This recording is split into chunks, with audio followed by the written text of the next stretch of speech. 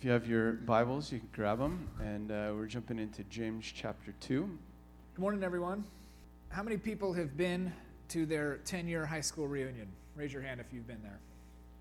So this summer I had the privilege of going to my 10-year high school reunion, and I think I came back that next day or a week later and said there were so many sermon illustrations I didn't even really know where to begin. And I honestly didn't know if I could find a situation that could be more awkward than reconnecting with people that you didn't really connect with in high school. That was until I went to my wife's 10-year high school reunion last night, which was quite incredible. So, yeah, it was pretty funny. So look forward to that time if you're newly married, joining your wife or your spouse for their 10-year reunion. It was quite enjoyable. So a couple weeks ago, I invited you to send in your definition of true religion. We're looking at this series at this scripture in James, through the book of James. We're talking about pure and undefiled religion, and I threw out my definition of it, and I invited you to say, hey, if you could come up with a definition, what would you say? How would you define true religion? And this was one that I got not too long ago. And it says this: my first thoughts were, it is believing in what you can't see, being kind to someone who doesn't deserve it, extending yourself when you don't want to, giving when you need someone to give to you. For me, it is knowing God is with me in each moment of my life. I just thought that was a really beautiful definition. So I'll continue to encourage you. If you want to take a stab at this, if you want to sit down for a couple of minutes and try to write down or process what is a definition of religion, of true religion, send that to us and we'll share them for the benefit of the community. So we're going to dive into chapter 2 today, and we're going to be talking about favoritism. If you've read ahead or you know anything about chapter 2 of James. But here's what I want you to do first. Find one or two people that are sitting right next to you, maybe behind you, maybe in front of you, and you're going to ask a question of them. So we're going to give 3 minutes here, and you're going to try to answer this question. It'll be up on the screens behind me. But here's the question. When or where have you seen unfair or preferential treatment at your expense? So essentially, when have you seen favoritism that's hurt you? What's a situation in your life where you've experienced favoritism for somebody else that's ultimately hurt you? So share that with the people that are around you. I didn't think it would be right this morning if we only talked about the time that we've been hurt by favoritism. So in the vein of being authentic, of being transparent, here's the second question with those same people. When or where have you given unfair or preferential treatment to somebody else, or at the expense of somebody else?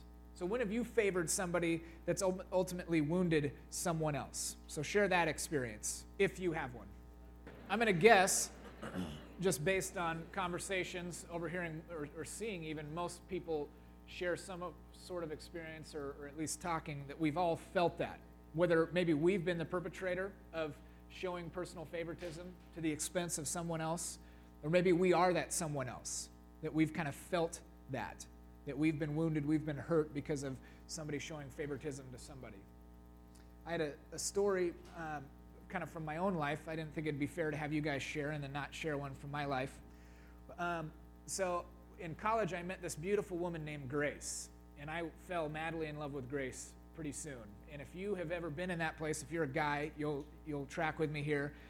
You pull out all the stops, and like you want to be like totally chivalrous. And so you start opening doors, you start pulling out chairs, you run ahead, you go and unlock her car door first, and you open it, and then you shut it behind her, and you give her your hand, and you pull her out. Any guys with me on this one?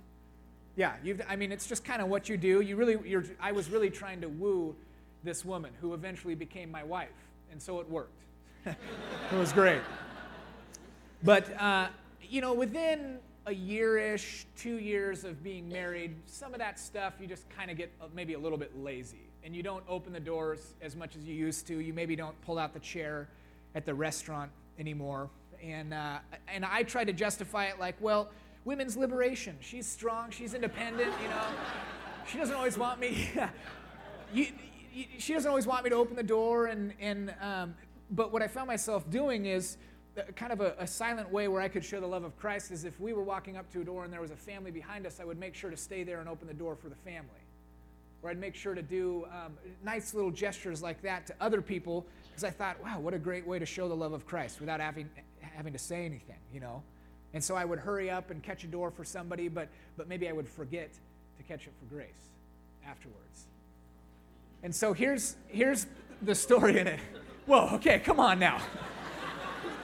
That's not how 9 o'clock service reacted. They were a little more supportive of me. Here's the difference in that, and here's why I'm glad that I married the woman I did, is because she called me out on it. And she said, hey, Kevin, here's the deal.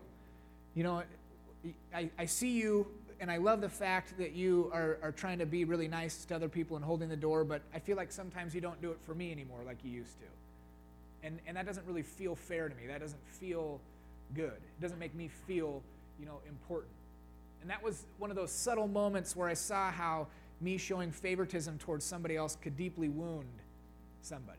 And I'm incredibly thankful that Grace was willing to call me out on that and say, you know, you need to be better about this. You can't just be all about other people. You need to be about me as well. Let's jump in to James chapter 2. So if you're there, I'll read it, and you can follow along up on the screens behind me if you want to. This is what it says. My brethren, do not hold your faith in our glorious Lord Jesus Christ with an attitude of personal favoritism.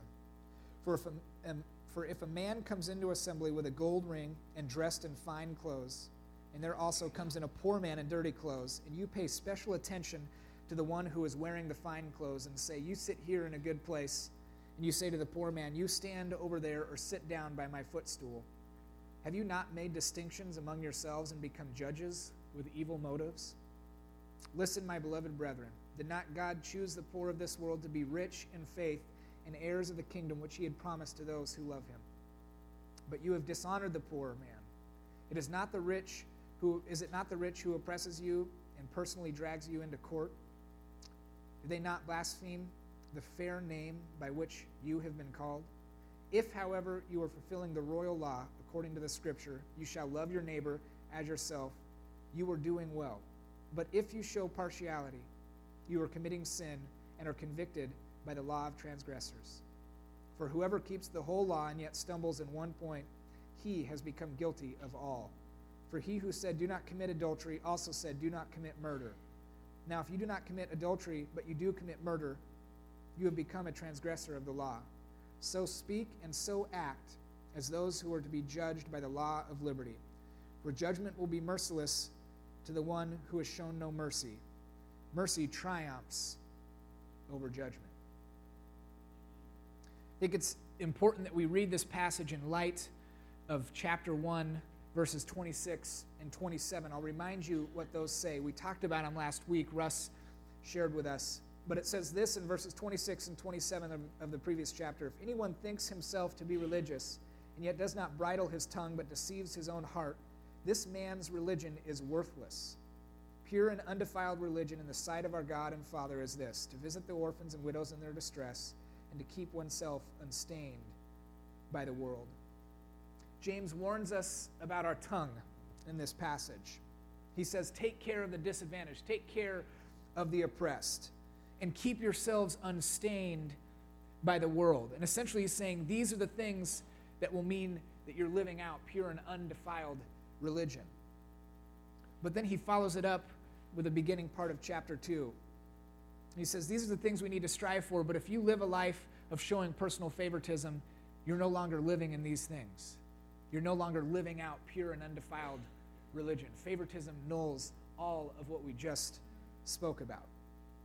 And so in chapter 2, verses 1 through 13, I think we could go verse by verse. We could talk about the Greek. We could look how all these different parallels and stuff. But I think maybe for this passage, for this morning, it might be better if we actually take a step back and take a more macro view of what's being communicated here. Take a bigger view of this and actually get into this idea of favoritism.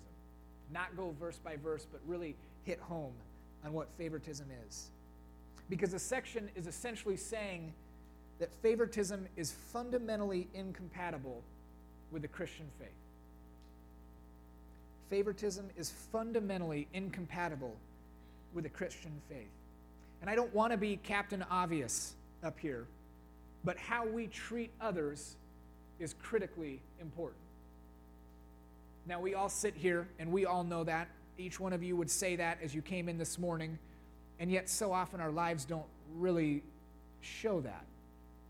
I mean, we can say how we treat others is critically important, but oftentimes we don't treat others all that well. And so, again, it's critically important to remember that how we treat others is important. James, writing to the Jewish church at this point, in really a time of blatant discrimination, a time where an actual caste system kind of organized their society, where you had slaves and free men, you had women and men, you had Jews, you had Gentiles. They all carried different status. They all had different importance placed on them. And he's writing to the church in this period to challenge them to say, quit showing personal favoritism. If you're going to truly follow Christ, you can no longer look at these things. You can't see distinctions between free and slave. You can't see distinctions between man and woman, so on and so forth. So he's writing to challenge the church in this time. This Greek idea of favoritism is regarding the outward appearance of a man as more important than the intrinsic inward merits. The old adage, you don't judge a book by its cover. We've all said it. We know it. We've all probably even done it at some point where you see somebody and you say, well, based on what they just said or based on how they're dressed, I would never hang out with that person. We just wouldn't connect. But then over time, you actually get to know that person. You find out, wow, that's a really beautiful person. I'm really glad that they're our friend, that they're my friend, that we have commonality. That's this Greek idea of favoritism. I think we could even go a little bit farther and say that favoritism is a practice of giving unfair or preferential treatment to one person or group at the expense of another. That's why this little piece that James puts in here about the rich man and the poor man is so poignant. Because the rich man comes into the church and immediately people are rushing to him to say, well, you're a rich man. You could probably benefit us at some level. You have personal wealth, so you could write big tithe checks. You have business savvy, so maybe you can help out the kind of organizational structure of the church. You have connections, so you could connect us. And so they give the rich man preferential treatment. They say, come sit up front. And yet the poor man, who really honestly has nothing to offer, honestly will probably take more resources than what he'll give. They say, well, you're really of no value, so why don't you sit in the back? That's this idea of favoritism. And I think it's the same in our lives. I think we show favoritism to the people that will benefit us. I think we tend to think of favoritism as just the simple liking somebody over somebody else. We immediately go to that schoolyard example where you're picking teams, or the coaching example where you have the best player play more because he can score more goals. But this idea of favoritism is not just elementary. It's for us. It's for adults as well. Favoritism is more than the simple reality of the elementary school. Favoritism is sin. It's dark. It's messy. And James is writing to the church to say, you can no longer live this way if you want to live like Christ. In college, I went to Western in Bellingham, and I was a psychology major. Any other psychology majors? Super marketable if you're a psychology major right after college, if you're not willing to go back to school. And in the last service, I said that's why I'm here, and that kind of came out wrong. I'm here for other reasons too, but I had to do my a senior project on some sort of issue, and so I actually was intrigued by this idea of favoritism. Now, in the psychological world, they don't use a word like favoritism. It's got to be a little more academic, so it's called in-group bias. And so I actually did my research project on this idea of in-group bias. And so I wrote this paragraph that I would sample to about 100-ish different people, different college students that were around the college campus. The paragraph essentially was about this made-up guy named Paul. Paul, who has some anger issues, but is genuinely kind of a good guy, grew up around Portland, Oregon, just trying to live his life. He's got a wife and an unborn child, and Paul had a tough day at work, came home, and began to get in an argument over finances with his wife. And the argument escalated and got so out of control that he actually ended up killing his wife and unborn child. So a really pretty drastic story. So every single participant read that, but there were 3 different groups, and each group had a different beginning paragraph, a different vignette in the beginning that set Paul up differently. The first one was that Paul was a Christian. Paul came to the Lord 2 years ago, was active in his church, really trying to live out the gospel and really trying to work on his anger issues in a Christ-like manner. That was the first paragraph that was attached to the bigger paragraph. The second paragraph that I gave to a different sampling of people was that Paul was a professed atheist, but still a good guy, works hard at his job, and still trying to work on his anger issues, knowing that it was destructive. And the third one, called the control, didn't identify Paul as anything other than he was just a guy that had a job and was trying to work on his anger issues. And interestingly enough, the Christian people that I sampled gave the atheist Paul a harsher sentence. There was statistical significance behind it, which again is a psychological term, but essentially saying Christians favored other Christians more. Christians didn't favor the atheist Paul. They thought he should get a harsher sentence. They thought he was more wrong, so on and so forth, pretty much across the board. And so it shows this idea that we do have in-group bias. We do favor certain people over others. I think favoritism does 2 things. I think the first is that it creates in us a posture of judgment. We judge people by their outward appearance. Again, getting at this idea, the Greek idea of favoritism. These are those natural, unconscious, and pretty much accepted snap judgments that we make immediately. I feel this way every time I'm in the line, the grocery line at Fred Meyer, where you pull up next to somebody and you see somebody interacting with their kid and you kind of immediately go, oh, I would never parent that way, without any context as to what the previous 2 hours looked like. Or somebody maybe treats the person working the till in a manner that you don't agree with, and you kind of think, oh, they got some serious father issues, or whatever those things are. But you kind of make those immediate snap judgments. Pretty much they just kind of happen.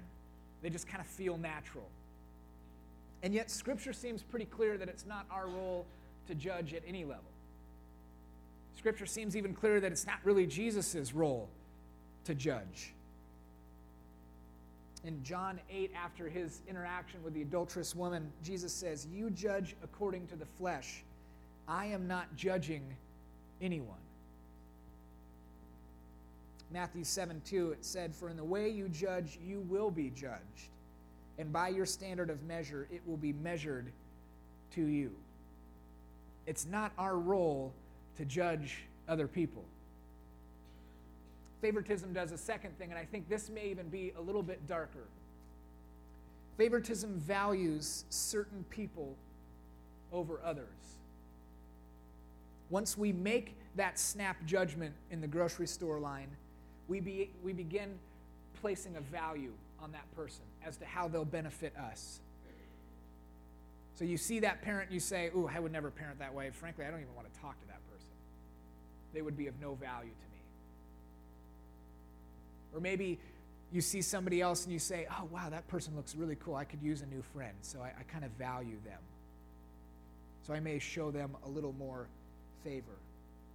Favoritism essentially categorizes which people are worth more than others. What's a person's worth? I think that's ultimately what favoritism is doing. And we may squirm in our seats this morning. You may say, "I never do that." And if you don't do that, that's awesome. But I think for most of us, we kind of live in this camp. We're here. If we take a look back in our last 24 hours, our last week, whatever, we can identify times where we've done this very thing, where we've judged somebody, where we have assigned values to somebody as to how they'll benefit us.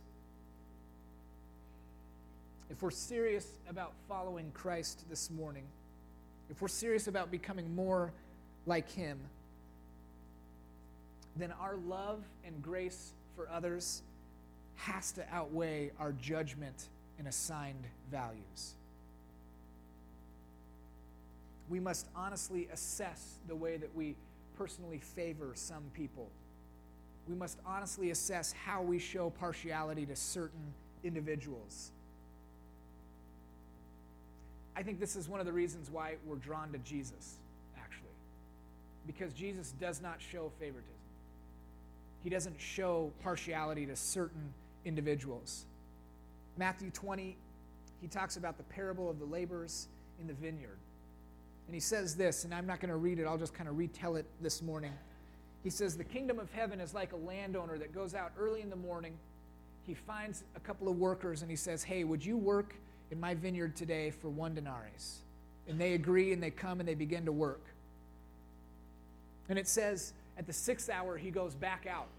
Maybe the job was bigger than what he originally thought, this landowner. The landowner goes back out and finds some guys standing around and he says, hey, I got a big job. Would you guys mind coming in and working my property? Could you come and work on my vineyard? And it says that he goes back out at the 9th hour and then again at the 11th hour, each time bringing in more workers to work on his land.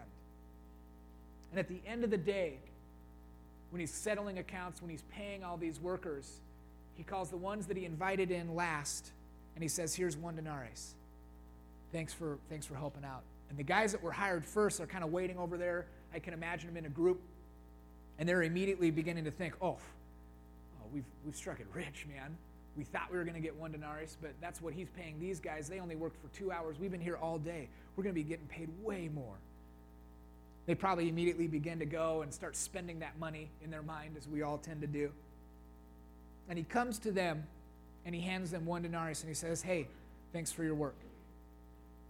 And the workers begin to grumble. And they say, well, that's not fair. We worked all day and we got paid the exact same amount that these other guys did, and they only worked for a couple of hours. How does that makes no sense. And the landowner says, well, this is the agreed upon price. I hired you for this and you worked, and so this is how we're doing it. And the guys continue to grumble. And the landowner says, well, can you really be mad at me for being generous to these other people? And he ends with this. He says, so the first shall be last, and the last shall be first. Common words that Jesus spoke many different times. Now, the story highlights a great point because for our capitalistic minds, this makes no sense. We have this idea that whoever works hardest, whoever works longest, should be compensated the best. And yet, there is no partiality in the kingdom of God. Jesus does not show favoritism to those who work longer. Jesus doesn't show favoritism to those who are better workers. In all the ways we would be partial, he's not. In all the ways that we would show favoritism, he doesn't. That's not what the kingdom is about. He shows unconditional love, unquestioning acceptance, and extravagant grace. The kingdom doesn't judge why those men that were hired later on in the day, why they were standing out and not working. The kingdom doesn't value those who worked harder or longer any more than the ones that didn't work as long or as hard. Jesus is essentially saying there is no room for favoritism in the kingdom. James reminds us in chapter 2 that Jesus has called each of us is to follow the royal law, loving God and loving neighbors as ourselves. Now, when we show favoritism, we're no longer following the greatest commandment. Favoritism disqualifies our love. Dallas Willard says this. He says, God's desire for us is that we should live in him. He sends among us a way to himself that shows what in his heart of hearts God is really like. Indeed, what reality is really like. In its deepest nature and meaning, our universe is a community of boundless and total competent love. Our model is Jesus. He shows it in his parables. He shows it in the way that he interacts with people, but mostly he shows it in the greatest act of boundless and competent love, and the fact that he came to save the whole world and not to judge. John 3:16, which we've all memorized, we all know, says this: "For God so loved the world, he gave his only begotten Son, that whoever believes in him shall not perish, but have eternal life." We usually stop there, but if you read verses 17, it says, "For God did not send his Son into the world to judge the world, but that the world might be saved through him." The salvation of Jesus is not just for Christians. It's not just for the church. He shows no partiality in his love. Jesus doesn't play favorites. We've all felt the sting of favoritism. We talked about it earlier in the service. We know it's inherently wrong to judge people. We know it's inherently wrong to assign values to certain individuals. And yet too often we fail to extend this to others. We fail to extend the love and grace of Jesus to others in our lives. And I think James, at this point, writing is saying, stop it. He's writing to his church and he's saying, stop it. Stop showing favoritism to certain people. Stop being partial in how you view others. And I think this morning, it's good for us to hear, for me to hear, stop it.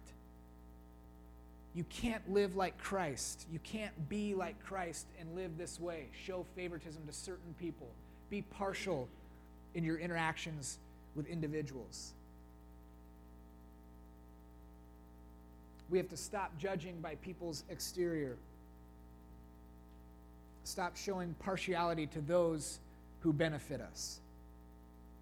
If we're going to be the church that we desire to be, not only New Community, but the church global, then there's no room for favoritism in our lives.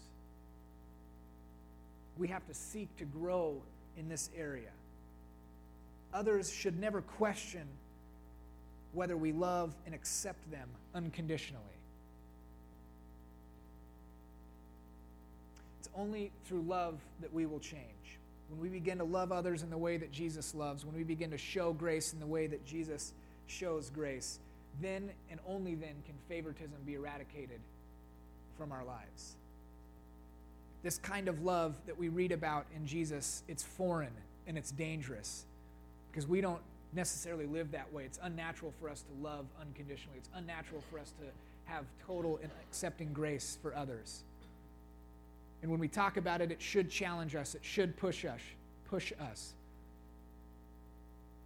This kind of love is dangerous to live that way because it's going to mean that we need to take a step out, that we need to change the very things that we say, the very things that we do, the very thoughts that we think.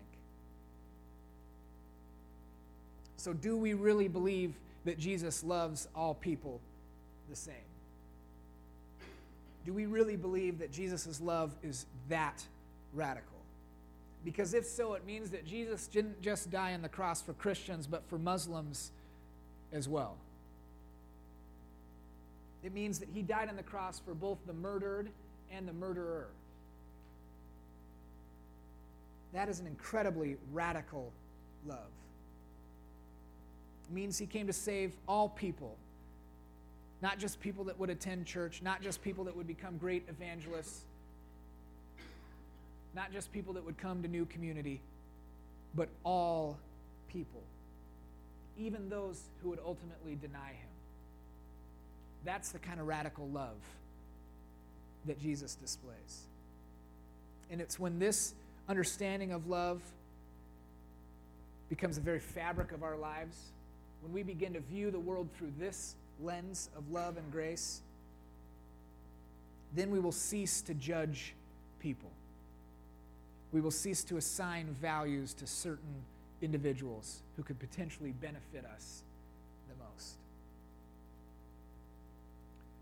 James speaks to this reality in the last couple verses, and I'll end with this. He says, "So speak and so act as those who are to be judged by the law of liberty.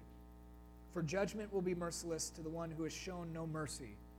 Mercy triumphs over judgment. Through Christ we have liberty. John 8 says, if the Son sets you free, then you're truly free indeed. We have freedom from the sin that so entangles us. We're no longer captive to sin. We're no longer in bondage. We have freedom. We've been redeemed. We've been restored. We've been reconciled. We are loved and accepted. And James says that we are to speak and we are to act as those who will be judged through that freedom. We are to speak and act as those who have been loved and accepted by Jesus. And even though we're set free, we tend to find ourselves getting back into the old framework that we've operated in. We find ourselves once again held captive to sin, to thoughts, to judgments, to values, to all those things. We become accustomed to it. We give our lives back over. And yet we are in liberty. We've been liberated from that. We choose not to fully live in His love. And yet, we can choose to experience and accept that freedom. We can choose to love in the very way that Jesus loved. We can choose to show mercy in the very way that Jesus showed mercy. We can choose to show grace in the very way that Jesus showed grace. We can each day work at gracefully and lovingly welcoming others into our lives, regardless of what they look like, regardless of whether they may benefit us or not. We can actually each day choose to cast aside favoritism, to cast aside partiality, and to love in the very way that Jesus loved. Let's pray this morning.